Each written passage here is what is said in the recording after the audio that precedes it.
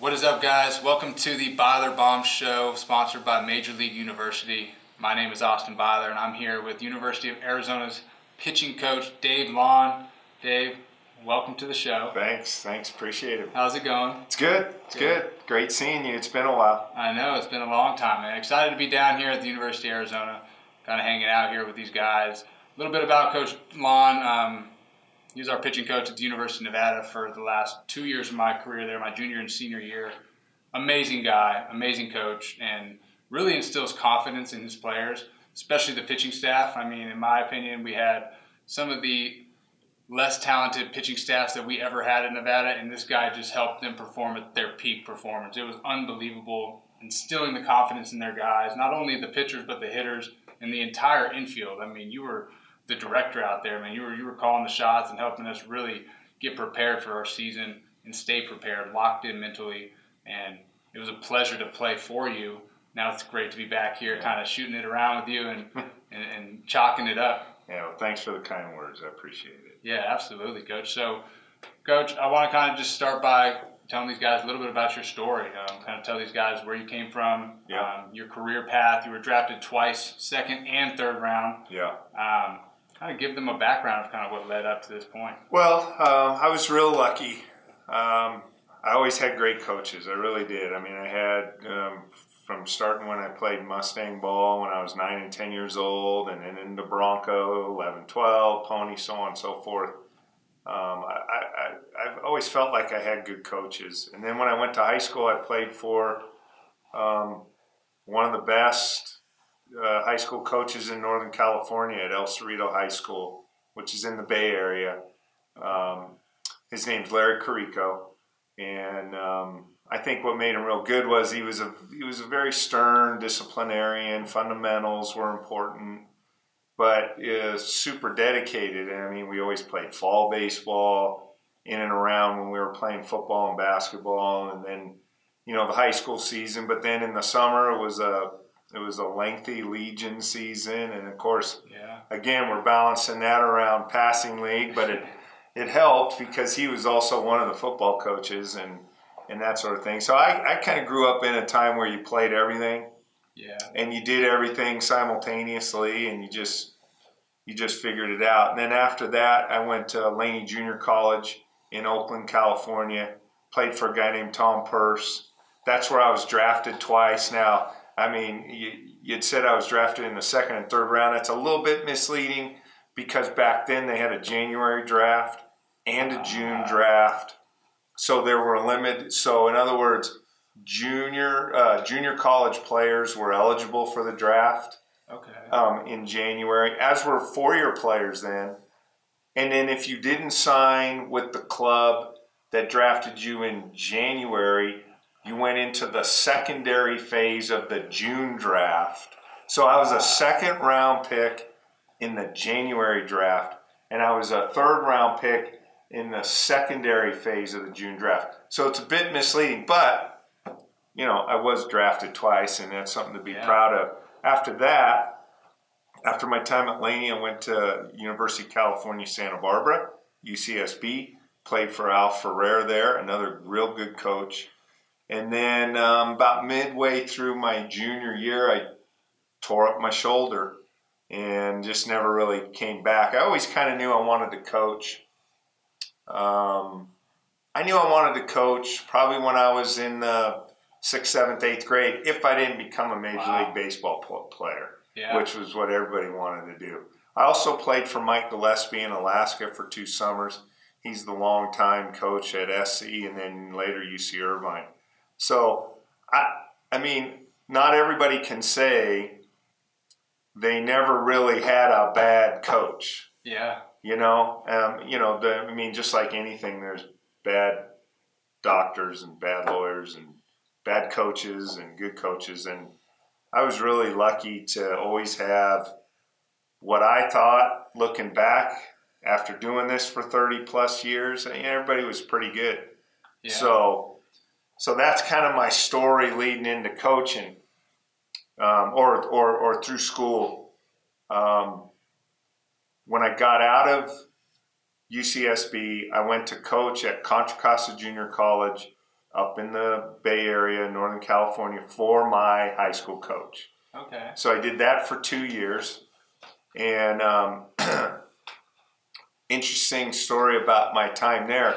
We had good teams and that sort of stuff, but and I just got married. So I was done at Santa Barbara, got married that summer. Now I'm jumping into college.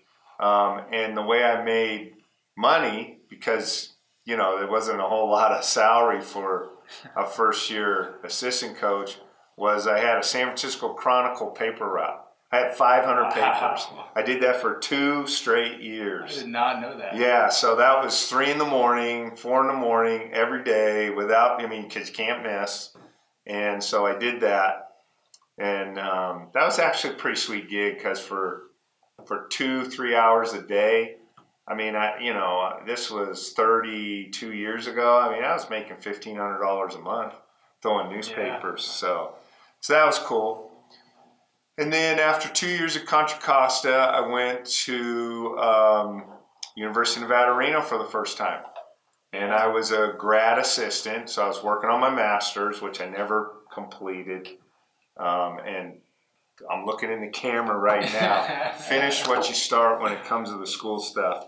I didn't finish it, but I had a great time there. I coached with Gary Powers, who you played for. Yeah. And I was the baseball sports information director and the pitching coach and the recruiting coordinator. Wow. So that was a good time there. It kind of got me indoctrinated into Division I baseball. A great story. I always like to tell this story. We had like a 10-day window in the spring for some reason where we weren't playing games. Coach Powers gave me $1,500 in cash, sent me to the airport, rent a car, and had me drive to the Bay to Southern California to recruit. And I got to tell you, there's no internet. I couldn't check the computer for game times. I had this binder with all these schedules and all these players' names, and just had no idea what I was doing. And just for 9 days, just drove all over Southern California with this big binder with all kinds of schedules and, trying to find players to play for us at Nevada. So, but the story gets better. So I leave Southern California on a Friday. We're playing UNLV, a doubleheader that Saturday. So I leave Southern California 6 o'clock in the evening. I'm heading north, going to go up and over Donner Pass, get to the pass, and it's snow. We got a chain up. Oh, no. So I buy chains in Auburn, and we literally drove all night. It was me and another assistant named Jay Minsker. We drove all night. All night, just bumpity over the pass, and got there just in time for BP at 9 o'clock, 10 o'clock in the morning. No way. Yeah. So then, after the 2 years at Nevada, I was lucky at 26 years old to be the pitching coach at the University of California in Berkeley. Wow, 26. Yeah, man, when I think about that now, I can't even believe it. And I was there for 10 years. We had some good teams. We went to a regional 3 times in the 10 years, and we got to Omaha in 1992. That was the first time I'd been, and I really it was a blur. The whole thing in Omaha and all that kind of stuff. First time I'm 27 years old and don't really know what I didn't know or anything like that. Yeah. And so I was there for 10 years. And then there was a coaching change. The guy I worked for at Cal, Bob Milano, retired. And they hired a new coach, David Esker, who's now, interestingly enough, the head coach at Stanford. Wow. And David kept me for 1 year. And then I left. I coached, and I mean, my contract had run out, and he had to do what he had to do. I mean, I have a great relationship with Dave. So I had hooked up. Well, somebody asked me to be manage one of the teams in the Cape Cod League, the Brewster Whitecaps. Okay. So I leave Cal. I have no job. I got this thing going in the Cape, which it was an exciting time. Coached in the Cape. We actually won the league, which was pretty awesome. We started off 3-11, and we ended up finished 32-17, and we won the Cape Cod League championship. About midway through the summer, though, John Savage, who's the coach at UCLA now, left SC as their pitching coach to become the head coach at UC Irvine, and then Mike Gillespie, who I played for 2 summers in Alaska, hired me to coach with him at USC. We were there 7 years, 7 or 8 years. Wow. And in 2001, we went to the College World Series. That was pretty cool. We had a really good club. Bunch of guys made to big. Mark Pryor was the number 2 pick. Yeah. That year. He'd had an unbelievable year. I mean, like I've never seen before. And had a lot of good players and a lot of great teams. And then Coach Gillespie had a brief retirement. Again, I got caught kind of in a coaching thing. They hired Chad Kruger, who had played in the big leagues. Interestingly enough, was Coach Gillespie's son-in-law. Kept me for a year, got fired after 1 year there. And it was at that time that, I had this opportunity to be an athletic director and coach baseball in high school. Yeah. So it was kind of perfect timing, because about the time my time was done at SC, my daughter was starting college, and I had, being a college coach, I missed a lot of her life. Always on the road. Yeah, all that kind of stuff. And my 2 boys were young. Michael was probably 6th, 7th grade. Matthew was in the 4th or the 5th grade, and had this opportunity at a private Catholic high school, Servite High School, to go there for 4 years. I was there for 4 years as their baseball coach. And what it allowed me to do is be a little bit more part of Mikey and Maddie's life, which was awesome. I got to coach. I got to coach them too. I mean, as a high school coach, got a little bit of extra time. So I was able to do that. And then after 4 years there, I took the athletic director's job and assistant baseball coach job at J. Sarah Catholic, which is in Southern Orange County. I was there for 2 years, really 20 months. Another one of these deals where I got fired. I didn't do anything necessarily wrong. I mean, I didn't do anything wrong. I just held my ground. Here's why I got fired. I got fired because I held my ground, because I wasn't going to take a lineup card away from one of my coaches because of some influential people that wanted somebody playing that maybe should not have been playing, that kind of thing. It was lacrosse. It was a lacrosse situation, and I just wasn't going to take – I was going to have my coaches back, basically. And so I got fired for it. Wow. And I would do it over again. I really liked being an athletic director. I thought it was the coolest job because I still got to coach. I was the pitching coach there for Brett Kay, who's still the baseball coach there. And you got to go to all the stuff for all the sports.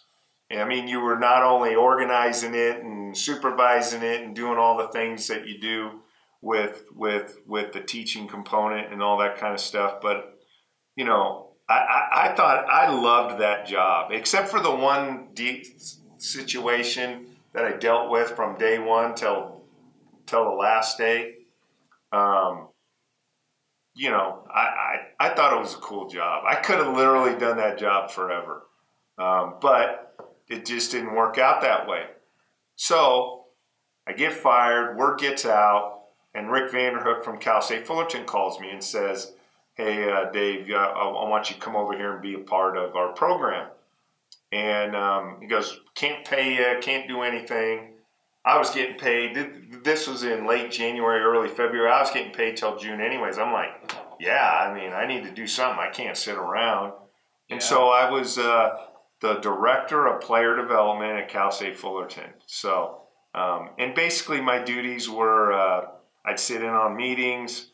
I'd watch practice. If they asked for my opinion on something, I'd give it to them. I'd sit behind home plate and kind of team sheet not only Fullerton's team but the opponent. Maybe add some scouting info if they wanted it. I was just basically a fly on the wall, and what it did was it gave me the opportunity to kind of get back out there. My boys were older, and you know, baseball. I mean, I've only done baseball and thrown newspapers my whole life, so yeah. I mean, I don't have a tremendous skill set outside of athletics, and then that's when. Out of the blue, you know, Cal State Fullerton season was pretty much over. I was at one of my son's high school summer games, and a guy named Joe DeRico, who you know, Joe from Nevada, calls me, and he's vetting names for the Nevada job. He's calling me to ask my opinion on some of the candidates. And Joe played for us the first time I was at Nevada in what would have been 89 and 90. Really? So we had kind of kept in contact, not really, but sort of. And he calls me and he's throwing names out there, and he, you know, Jay was one of them. Yeah.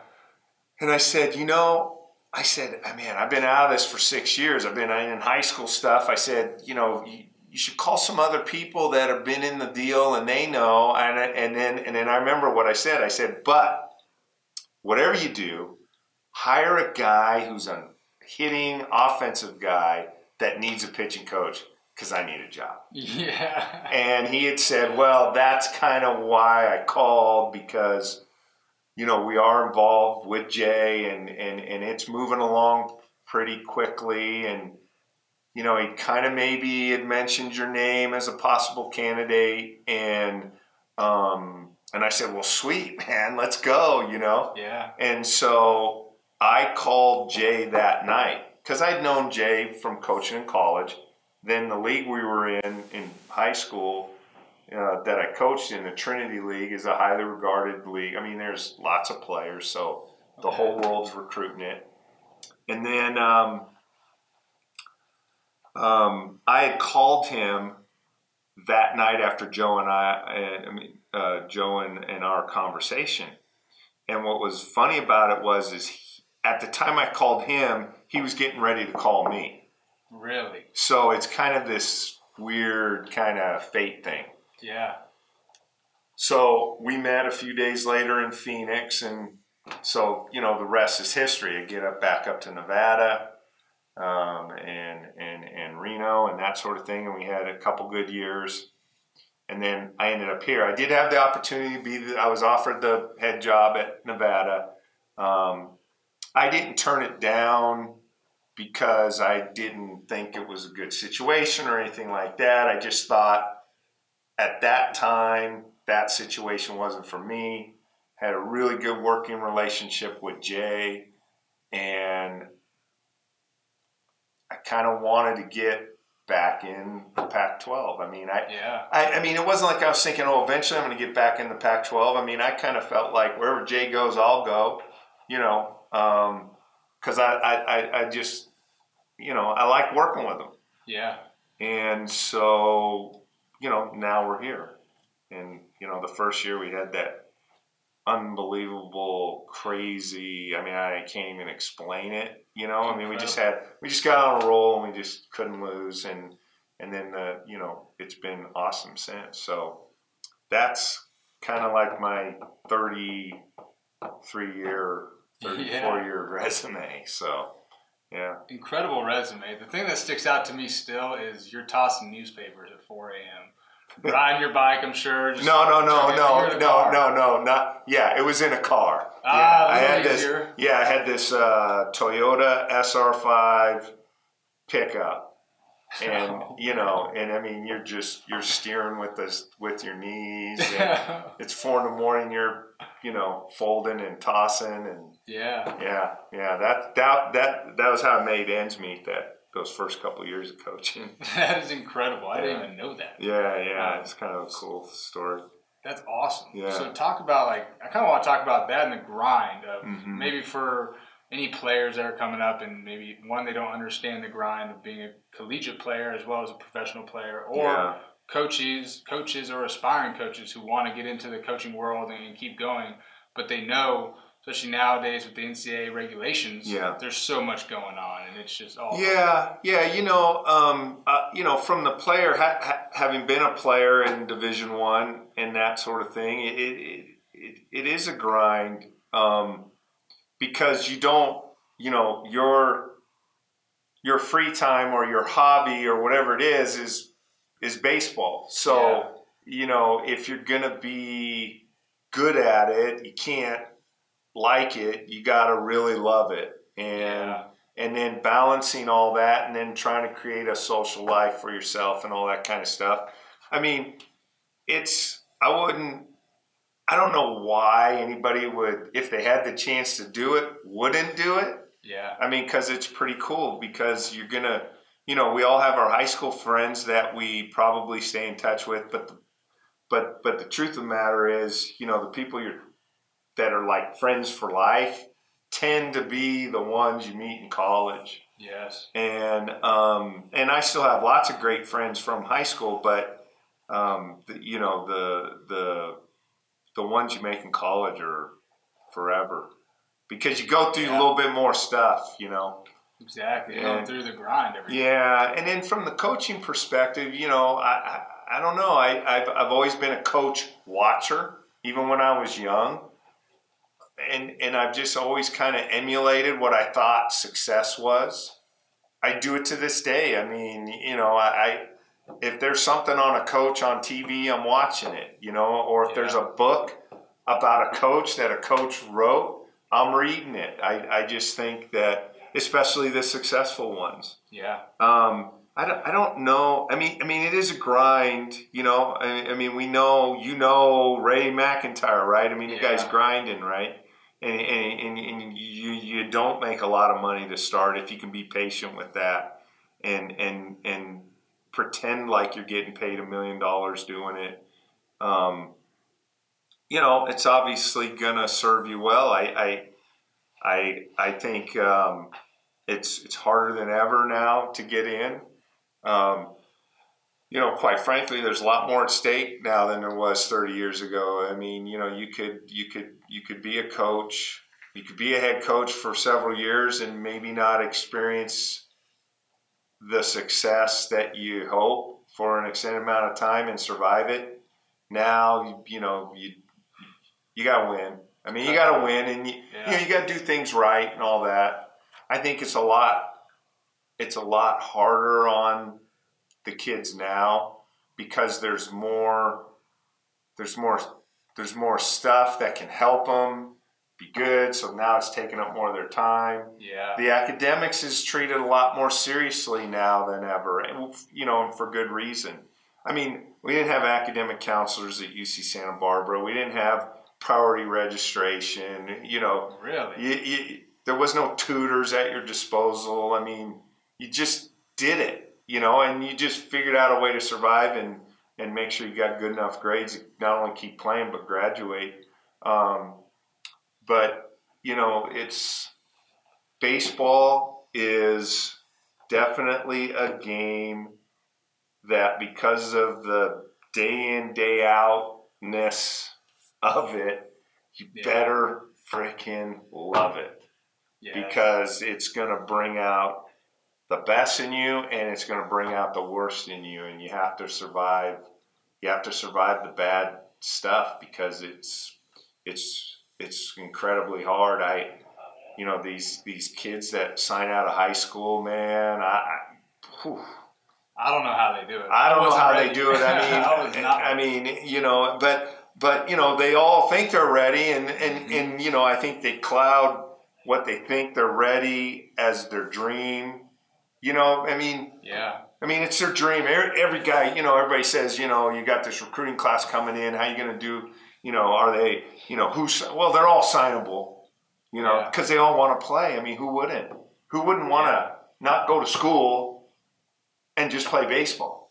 It's just, you know, you got to really think the thing through, because, you know, your odds of making it and doing well while you're there are dramatically increase if you go to school.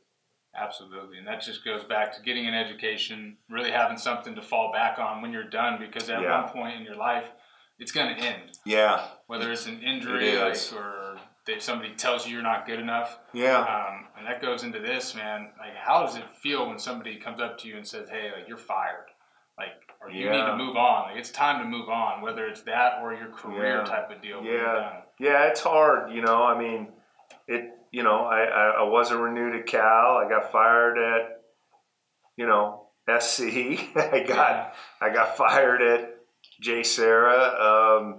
When I hear this, real quick, I'm baffled, because I see how you work and I see the confidence you instill in the pitchers, and I'm like, what? Yeah. But you gotta understand. Yeah, but I mean, it's just part of the business, and you know, when new regimes come in, they have their own ideas. I mean, it is part of it, you know, and then sometimes, you know, I don't think it's like, I think the vast majority of people that get let go, it's not that they've done a poor job. I think it's just, you know, new regimes, new this, new that, or some sort of outside influence that causes it. It's not the greatest feeling in the world when you've been not renewed or fired or let go, whatever you want to say. You know, but I mean, I gotta be honest. I don't mean to sound corny or cliche or anything like that, but I mean, when you really think about it, I mean, I've spent 33 years messing around. You know, I mean, this isn't. It's a job, and it's serious, and we got to put food on our tables just like everybody, and how well our teams do and how well we coach them. You know, but it's. I mean, I wouldn't call this a real job. You know, it's fun. I mean, it's fun. I'm outdoors every day. I'm swinging a fungo bat or throwing BP or working with a pitcher or watching film or doing some char. You know, I'm doing stuff that's fun to me. I don't ever really feel like, man, this is rough, man. You know, obviously when your team's not playing well, you know, that's not the greatest feeling, but you know, after doing this for as long as I've done it, you know, you kind of, I don't know, for me, I get more out of the player's success than like the personal accolades. I'm not a big self-promoting kind of guy. You know, I take a lot of joy in seeing guys that you're coaching do good stuff. You know, I mean, the best part of Omaha to me when we've gone is how pumped and how fun the kids are having, because I'm still I'm getting ready for the next game, and they're, you know, so it's kind of like it's like I just like seeing them when they got a good smile on their face and they're walking out of the ballpark pumped. It's, you know, it's fun. I mean, the best part of Omaha, you know, me and Sergio and Jimmy Van Osteren, who was with us in 16. To me, the coolest thing was the police escort to the ballpark, man. It's official, huh? Oh yeah. You feel like the president of it. Yeah, I mean, you're just you're it's a 10-minute drive. You're getting there in 3 minutes. You know? It's pretty cool, you know. But yeah, I mean, at this point in my life, I get a lot of joy out of just their joy. Yeah. So I kid. I mean, I I do, and then I get to work with good guys here, Jay and Serge and Chief, and the whole staff. It's fun, and then you get to work at a school that's really all in on supporting, what you're trying to do and that sort of thing. I mean, with what they do, the ballpark, or all the things that are available to us here. Oh, this place is incredible. Yeah. We're really lucky. Even since I took a recruiting trip here in 2011, maybe 2010, and since then it has changed incredibly. Obviously, a new location. Yeah. But it's just unreal. Yeah, it's changed exponentially, and how they're all the good stuff for the athletes and helping them succeed. So. Yeah. Now, you've been to Omaha 3 times. Right. You've coached over 22 big leaguers. Mm-hmm. Mark Pryor, Ian Kennedy, a bunch of other ones that Mm-hmm. are good MLB pitchers. Mm-hmm. How do you eliminate the noise, the outside noise of one playing in the Pac-12 and other good conferences throughout your career? Yeah. And then all that excess noise and the distractions, especially nowadays, for your players. How do you guys eliminate that, and how do you help your pitchers focus from pitch to pitch, day to day, and believe in themselves? Well, there's a lot. They have a lot. I mean, they have people that they've worked with before they got to you. Yeah. They, you have advisors, and then you have all these publications showing them, like I'm the second ranked guy or the 10th ranked guy or the this or the that. I think because they all want to be big leaguers, where there's a lot of noise, you can kind of take the things that they're faced with here, and if you're equating them to some place where they want to be, then I think it kind of makes sense to them. You really have to eliminate all that stuff. Definitely. I mean, we were, you talk about how do you get them pitch to pitch and all that kind of stuff. I showed last fall, we showed the pitching staff the first inning, Game 5, World Series, Red Sox and Dodgers, and Price is on the mound. And we were really, at this time in the fall, we were kind of really talking about, pre-pitch routine and breath and staying where your feet are and don't get ahead of yourself and all that kind of stuff. And so we showed them the first inning on the screen in here, and I said to him, that inning went leadoff homer, walk, double play, then in like a 10-plus pitch at bat to Machado, where he ends up punching him out. I said, now guys, after the homer and the walk, we've all pitched those games and it got nasty. Yeah. Right? That's always a 3 or 4 run inning. I said, but watch Price. Just watch him. I mean, he's not blinking. He's not getting out of his routine. He's going pitch by pitch by pitch. He's not trying to get 3 outs all at once. He's trying to get 3 outs, 1 pitch at a time. You can see it. It's just total control. And so, I mean, we show him stuff like that. We practice it. Practice. We have 2 or 3 times a week. We have a period of 5 or 10 minutes in practice where we spread the pitchers out all over the field, and they just pitch the 2 hitters out of the windup, pitch the 2 hitters out of the stretch.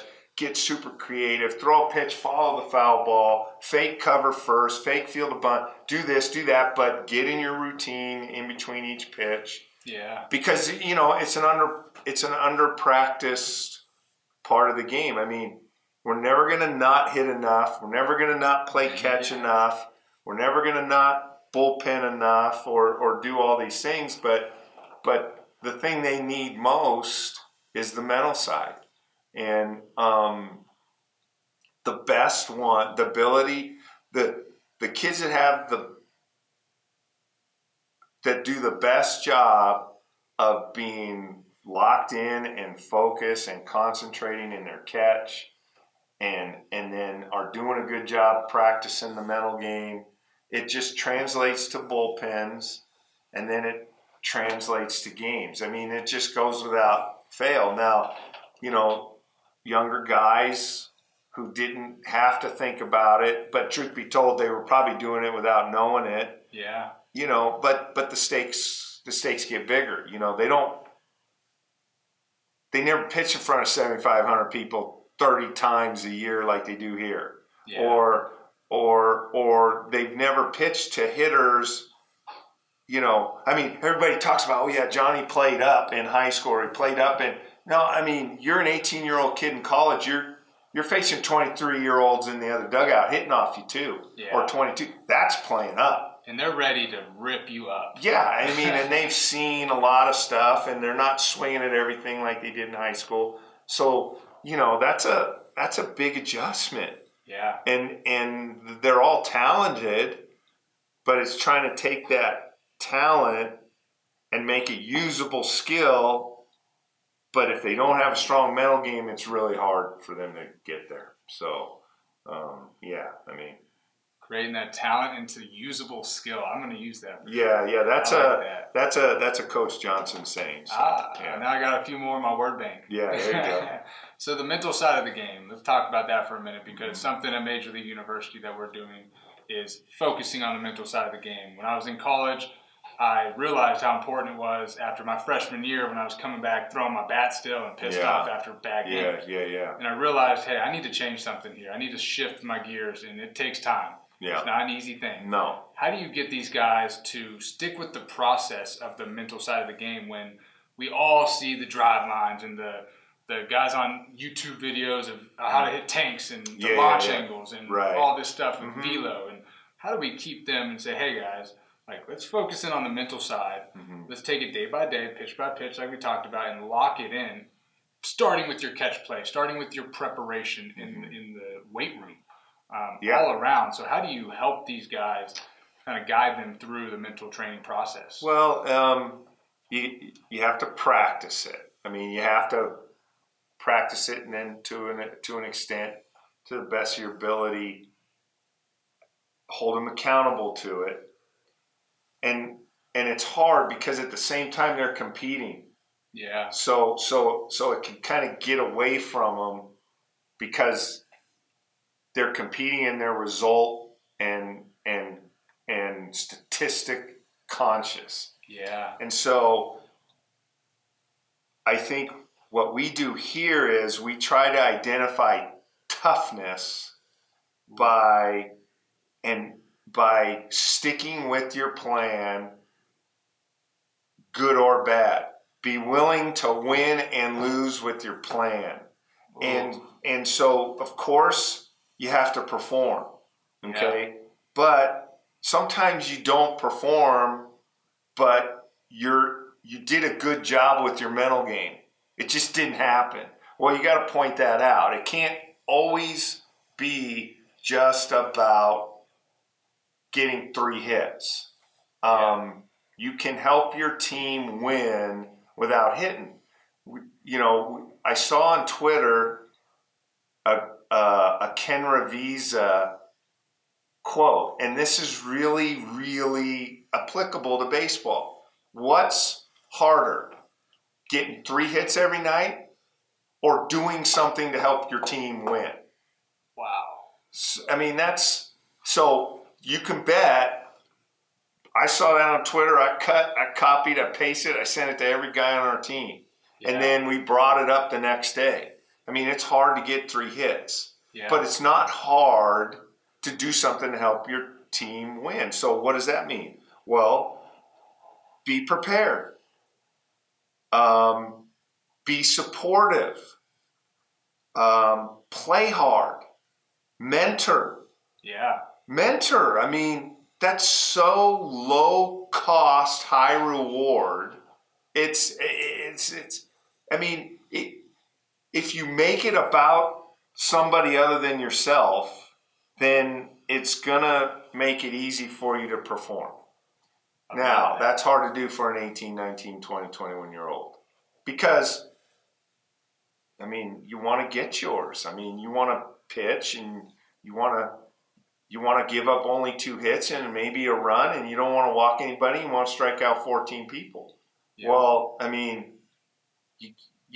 do that all at once, but you can try to do it one pitch at a time with your routine.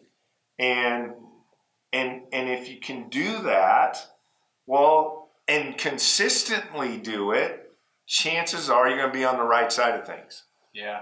So, but it's really, really hard. It's really, Extremely. yeah, it's not easy, and, but the best guys do it.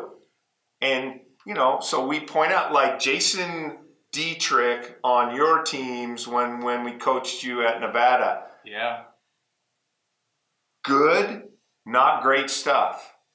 World-class mound presence. Unbelievable. So it could be an error, a walk that he got squeezed by the umpire, and then a 3-run homer, and the wind's blowing out or something.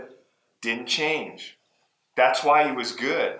I mean, Yep. He didn't measure out or grade out like he would, say, professionally, but he played up at that level in the Mountain West Conference, where you're going to get kicked in the stomach on the mound because the ballparks are offensive, and he overcame it and was a really good pitcher for us because he never blinked.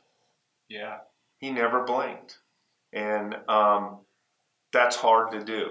Because young guys think, if I try harder and I get mad and I slam my helmet or I throw my glove or I drop an F-bomb, that's going to show everybody I really care. Yeah. And I don't think that's what we're questioning. We all know they all care. Yeah, if you're at this level, you care. You care, but you have to understand that if you're beating yourself up for every failure and then not rewarding yourself for your successes, you're literally playing for a tie. I mean, the brain actually will. If you watch Max Scherzer when he throws bullpens. For who's ever listening to this, go on YouTube, watch him throw a bullpen. If he throws the ball right where he wants it, he does this little thing in bullpens. And if he doesn't throw the ball where he wants to, no reaction. Yeah. But young guys think they got to react when they mess up, and then they got to be cool when they do something good. I'm saying just the opposite. Pump yourself up when you do something well, and don't react when you do something poorly. Yeah. Because every time you do something good for yourself, be it verbally or with some sort of body language thing, your brain will remember it. Now, therefore, you can repeat it. Exactly. So self-affirmations. Self-affirmation. There's like a medical or a scientific term for it. It's called myelination. Wow. It's a real thing. It's a real thing. Yeah. And then again, when you're real busy beating yourself up over something you did poorly, you're just cutting into the time that you need to get yourself ready for the next thing. And whatever that is, next pitch, next play, next inning, next game, next week, next month, next year. Yeah. But that's hard to do because extremely tough. It's really hard. And for young guys, because when the young guys get here, first thing they want to do is impress all the older guys. Yep. And then, and because they're all being judged, everybody's checking everybody out for the first month. Yeah. And so all you do is you spend all this time impressing, and you don't believe me when I tell you, hey, here's the goal. You're going to throw 2 innings today. Every single pitch you throw, I want to see be in your good routine. I don't care if they paddle you all over the ballpark and you have the worst day of your life, statistically. Yeah. If you throw every pitch with a good routine and all that, it's a win. Man, they're like saying, man, you're crazy. Yeah. I need to throw 95, and I need to throw 95, and I need to strike everybody out, and I need to, not give up a hit and dominate. Yeah. Problem is, you got to have that mental thing to dominate. Yes. You got to be mentally stable and confident in your abilities. And that's what I think you do really well as a pitching coach. And I don't like to label you as a pitching coach because I think you're an overall amazing coach, like in a mentor. Thanks. And like you said, mentoring your teammates, mentoring each other. I think you were a great mentor for us because it was a source that we could utilize to become the best versions of ourselves. Whether I had a question about what that pitcher might be doing to me in the box or what he may be thinking, or even if you're like, hey, we got this guy. Like, he's on the ropes. Like, you can see it in his body language. You can see it in his mound presence. And that's something, going back to Jason, was like, man, I love playing defense for the guy because he'd get up on the mound, he'd attack the zone, he'd give up a bomb, he'd be right back on there ready to go. First pitch strike. Yeah. Same thing, filling it up. Curveball, get me over. Whatever it is, just filling it up and sticking with that mental preparation, like you said, your routine in between pitches, being mentally confident. I think a lot of guys, it goes overshadowed and they think so much in the results of their life. Yeah, they do. And instead of sticking with those processes. Well, and that's why every major league team isn't just paying lip service. I mean, it's just not a box they're checking off that, we covered the mental game. Yeah. Now they got guys that are with them all the time. Yeah. And at all levels. Exactly. I mean, it's money well spent. We don't just check the box that we covered the mental game. We live the mental game because it's really going to make the difference. Yeah, it separates the good from the great. Yeah, it does. Absolutely. So, Coach, last question. Mm-hmm. Who has been your biggest influencer in your life? I'd say baseball-wise and your career-wise. Who has influenced you the most to chase your passions and to kind of push you, or that you look up to in the baseball? Well, I mean, again, like I said, I think pretty much every coach I've ever come in contact with as a player has kind of inspired me to really like doing this. I mean, for whatever reason, coaches just impressed me, and so I don't know that you could necessarily say it's one person, but I just think I always admired those that coached. Yeah.